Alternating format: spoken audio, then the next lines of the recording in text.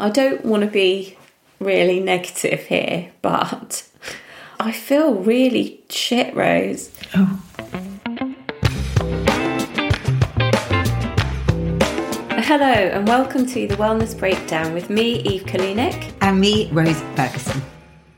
This is the podcast where we test out the latest health and wellness fads and see if they actually work.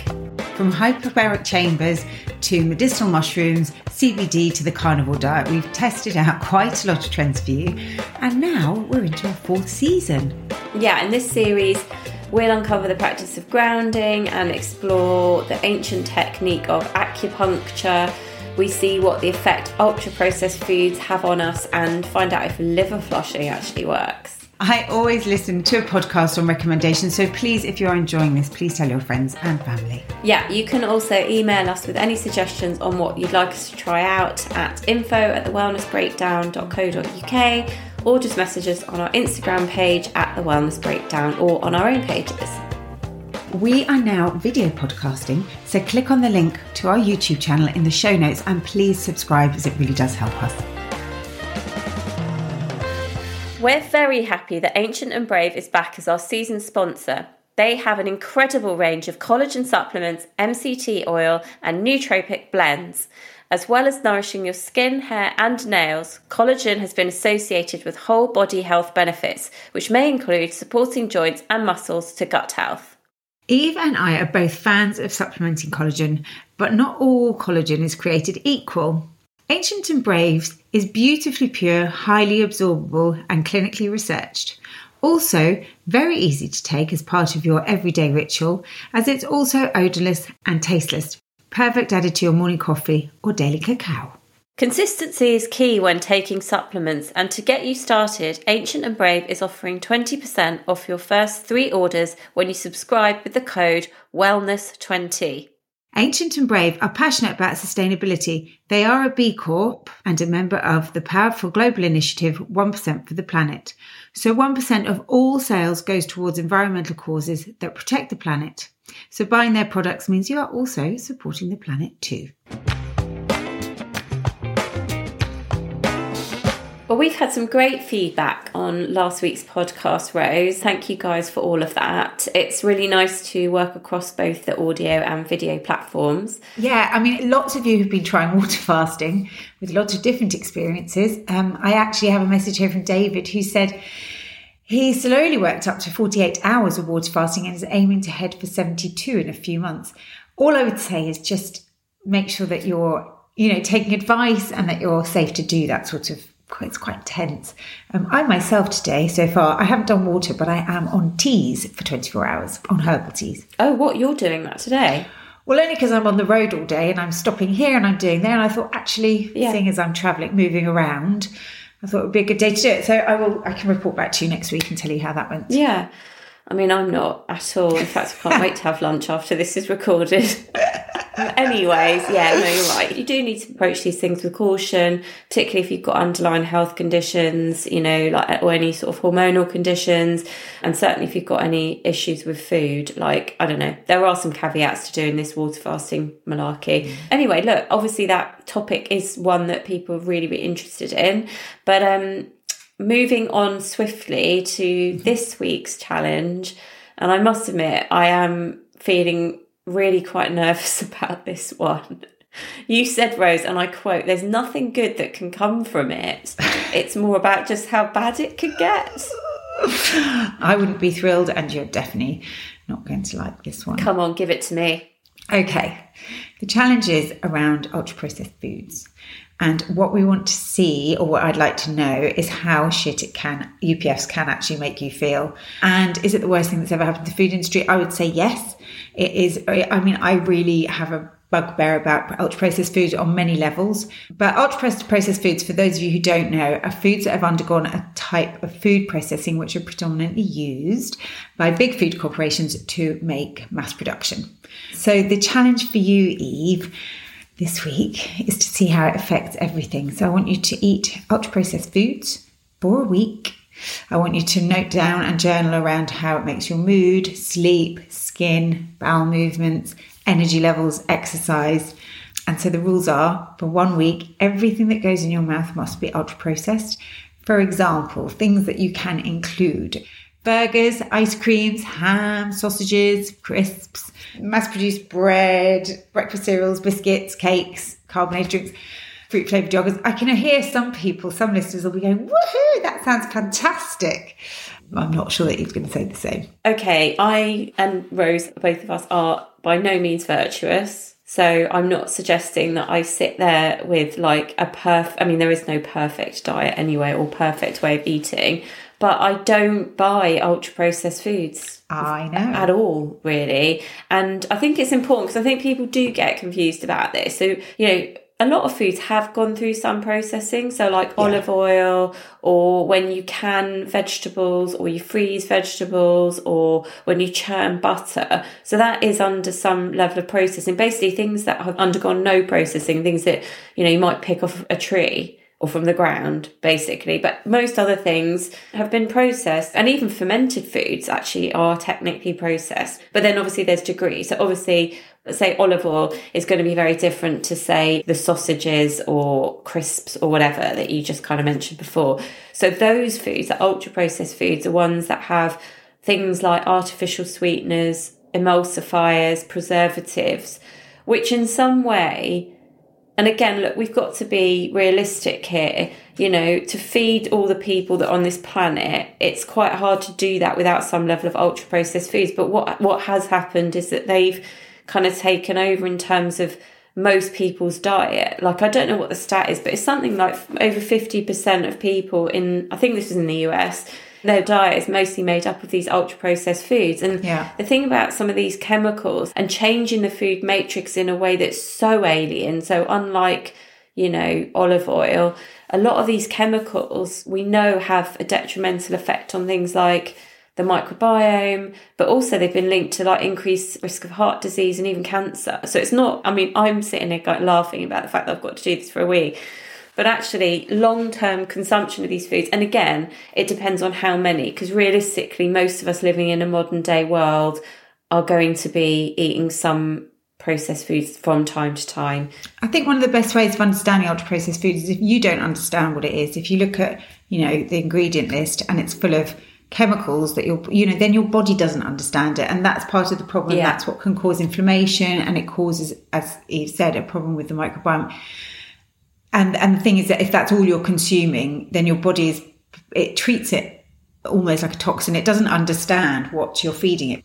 Someone once said, I can't remember who said it, but they said ultra-processed food shouldn't be classified as food. So actually, I don't know why I'm saying this, because I'm just making it much worse for you. Yeah, you are actually, Rose. I already feel a bit nauseous before we've even started this one. And I don't know what my fridge is going to look like. It's going to be a journey. What does your week look like? Do you have any events coming up and things like that this might affect? Are you going to like a raw dinner or somewhere where you're going to have have a sausage sandwich? I've got a lunch. Dietary requirements, ultra-processed food. Yes. Sorry, can you just give me all of the ultra-processed food you've got? No. So that one might be tricky to navigate. And that's the thing. I think it's really, it is impossible to just eat exclusively ultra-processed food. So I'm going to go towards more of like the 80%, I think, because just, on those occasions like you're eating out, I probably could add in a few things there, like a fizzy drink or something, to just make up the ultra-processed food marginings. Okay, well, let me know how you get on. I will. I thought it would be good for people to see the effect on somebody who never, ever really eats ultra-processed food. Totally. And I think it would be interesting for people to hear if it has an effect on you after a week. All right, I'm going to give it my best shot, and I'll call you when I'm eating a Mars bar, Rose. So Rose has set me the challenge of eating ultra-processed foods for 7 days. I'm not looking forward to this, but I am weirdly fascinated because by virtue of being a nutritional therapist and an advocate of eating whole foods, I don't really tend to go down these sort of aisles, as it were, in the supermarkets or whatever. So I've just gone and done an online shop, scouring the virtual aisles and just having a look at the ingredients that are in some of these products. Like, for instance, there were some chicken mince that had a whole load of preservatives, chemicals, and like sugar. What's that about? And then some of the sort of fake meat products, they also had a lot of other added crap in there. So I feel like I'm just going to be eating a whole load of bloody chemicals, to be honest, for a week. So it's day 3 of my ultra processed foods challenge, and I'm already feeling a bit sick of this stuff. Here I am cooking some fake bacon, which, just to let you know, has got some soy protein concentrate, soya protein isolate, flavouring, pea protein isolate, vegetable extract, salt, potato starch, rapeseed oil, maltodextrin. There's quite a few things in there. It's not as, I guess, heavily processed as some things, but still it's a lot. So yeah, fake bacon for lunch, and then I've got a plant-based burger for dinner, which I've already looked at, and it's already got a lot of other stuff in it too. So I'm in the supermarket for the ultra processed foods challenge. So over here we've got some microwave meals, noodle dishes with ingredients that I can't even pronounce, to be honest. Here's quite a big section on meat-free products, which I know a lot of people are buying, but I have to say, like, a lot of these are super, super loaded with some of these chemicals as well. And similarly with things like these yogurts. So this one here is a protein yogurt, and it's got modified maize starch in it and aspartame, which is an artificial sweetener. Even going down to the free from aisles, I think this also throws up a lot of questions in the way that people don't necessarily realise that these are ultra processed. So I'm on the last day now of my ultra processed foods challenge, and I am absolutely thrilled that I finished this. I'm on my way to the farmer's market to get some proper food. I don't feel great. I definitely have noticed from a focus, concentration perspective, energy perspective, digestion, mood, even sleep to a degree. So yeah, I can wholeheartedly say, having done this now for a week, that I'm definitely much more of an advocate, if I wasn't before, about having whole foods in the diet. But it has been really interesting, and I can't wait to unpick it with Rose on the episode. So, having listened to those diary entries, how are you feeling after your week of UPF? Well, look, I don't want to be really negative here, but I feel really shit, Rose. Oh. I honestly, like, I'd say definitely my mood is much lower because, you know me, I'm generally, a positive person in the majority, and I feel like literally just feeling really quite down, and certainly my focus and concentration has been way, way off. Digestion wise, it's definitely, my gut has been like, what the F is going on? Yeah. And energy wise, massive peaks and troughs, also constantly hungry, even though I'm eating more. I think I've put on a bit of weight as well, even in a week. Yeah, not great at all. I'm struggling to say anything positive about how I'm feeling. I wasn't really expecting anything positive, but it actually sounds a lot more detrimental than I was expecting. It sounds like it's really affected you in quite a significant way. Yeah. Tell me a little bit about your mood, because I always think energy and mood are quite linked. So when I feel low in mood, my energy levels feel down. I just feel sluggish all over. Yeah. And how quickly did you notice it change? I would say within days. Okay. I'd say my appetite was massively skewed, but then that's the point of these foods, because they're made to be hyper palatable, right? That's why it's the Pringles, once you pop, you can't stop. So they cleverly combine things together that wouldn't occur in nature so that you can't stop eating. Like, you're not going to or very few people are going to go binging on broccoli or apples. And that's because there's fibre in there and they're nutrient dense. So then you're not craving more of the food itself. Yeah. Even though I was, like I said, eating more, I never felt satisfied. I felt like my energy was definitely peaking or crashing a lot. Right. Because, again, a lot of these foods, when you change the food matrix, it also changes in that processing. It changes how we're processing it internally. So particularly with some of the grain-based products or ones add sugar in, like they have a massive spiking effect on your blood sugar levels. And as we know, that's going to then leave you crashing energy-wise. Did you find that your cravings had gone up? Because one thing that I know from working in clinic is people are struggling with cravings because their blood sugar balance is so poor because of what they're eating.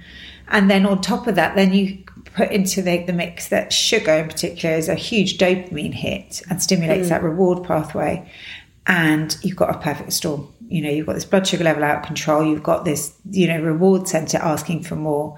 I certainly think it was a combination of that. I think it was a combination of dysregulated blood glucose levels, which then impacted on my energy levels, which then led to the cravings. But then the foods themselves also containing chemicals and additives and combinations of like high fat, high sugar, which is going to just like stimulate all of that like reward center of the brain, as you said. Yeah. And also because I was eating mostly these foods, my body was craving, like where are the nutrients? Because a lot of them actually also they're devoid in fibre, but also devoid in other nutrients like B vitamins, for instance, that support our energy levels, but also protein as well. So, protein keeps us really satiated. So I think it was a combination of all of those things, and that then led to like low energy cravings.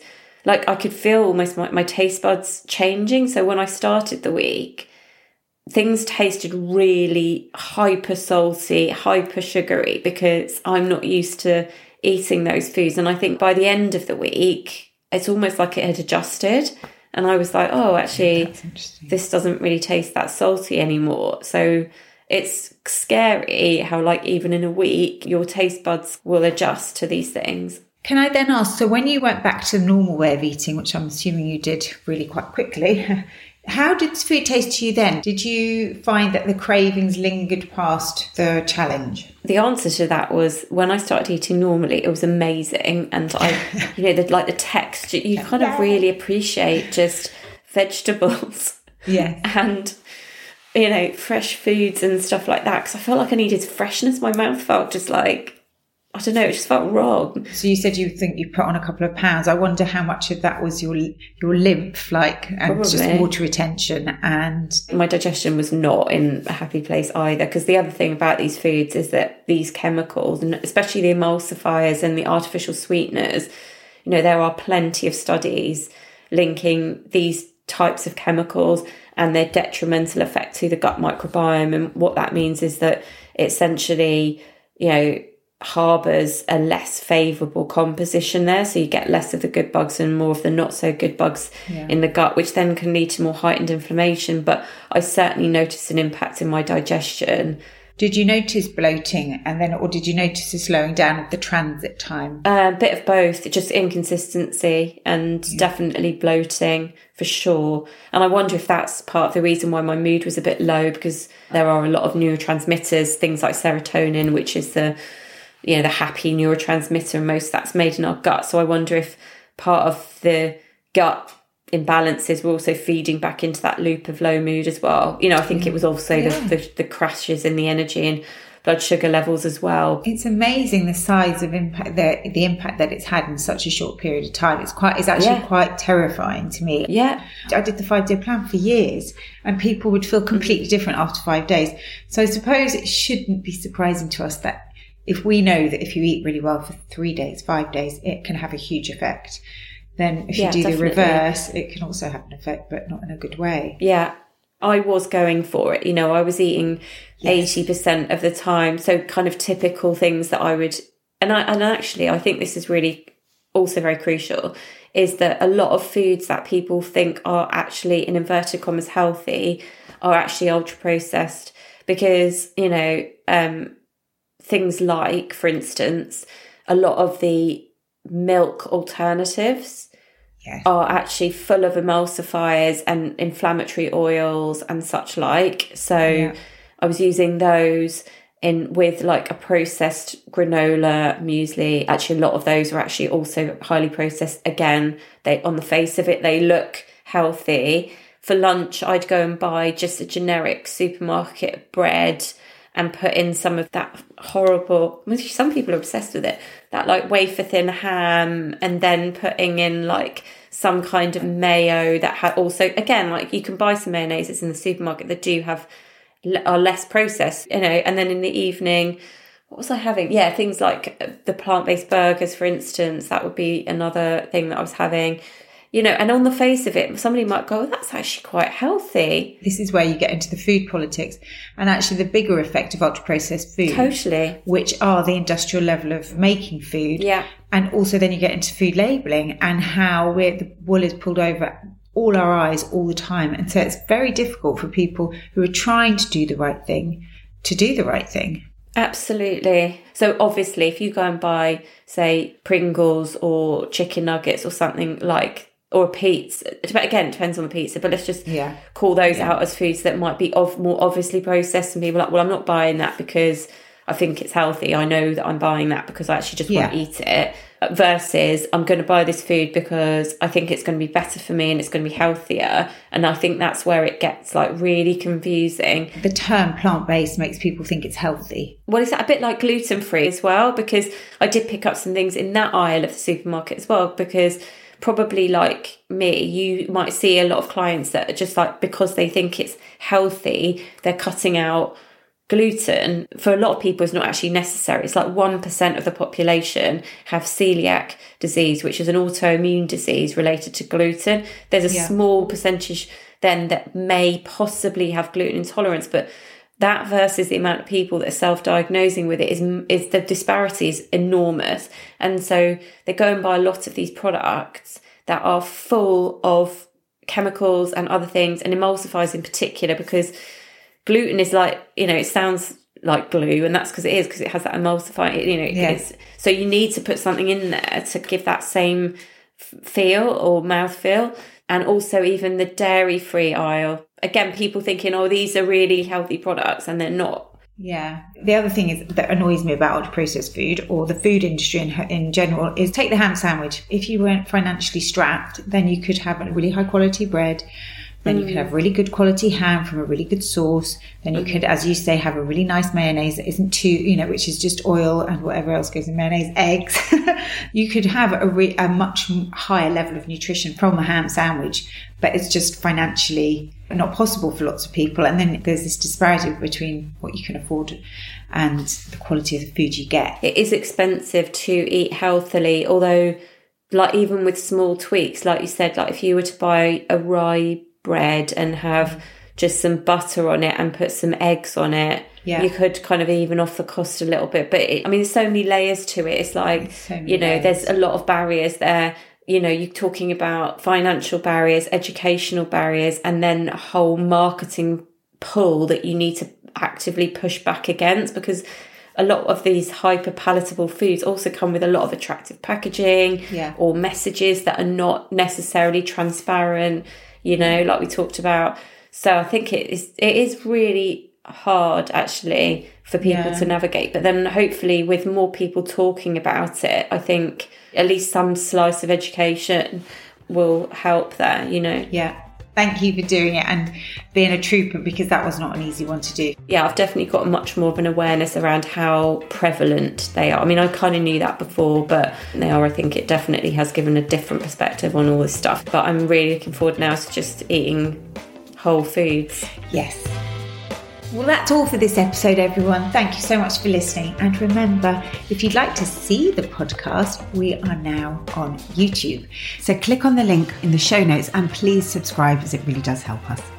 It's my turn next week. Well, all I'll say on that, Rose, is that it could be painful. Oh no, it's payback. Have a great week, everyone. Thanks for listening. Bye.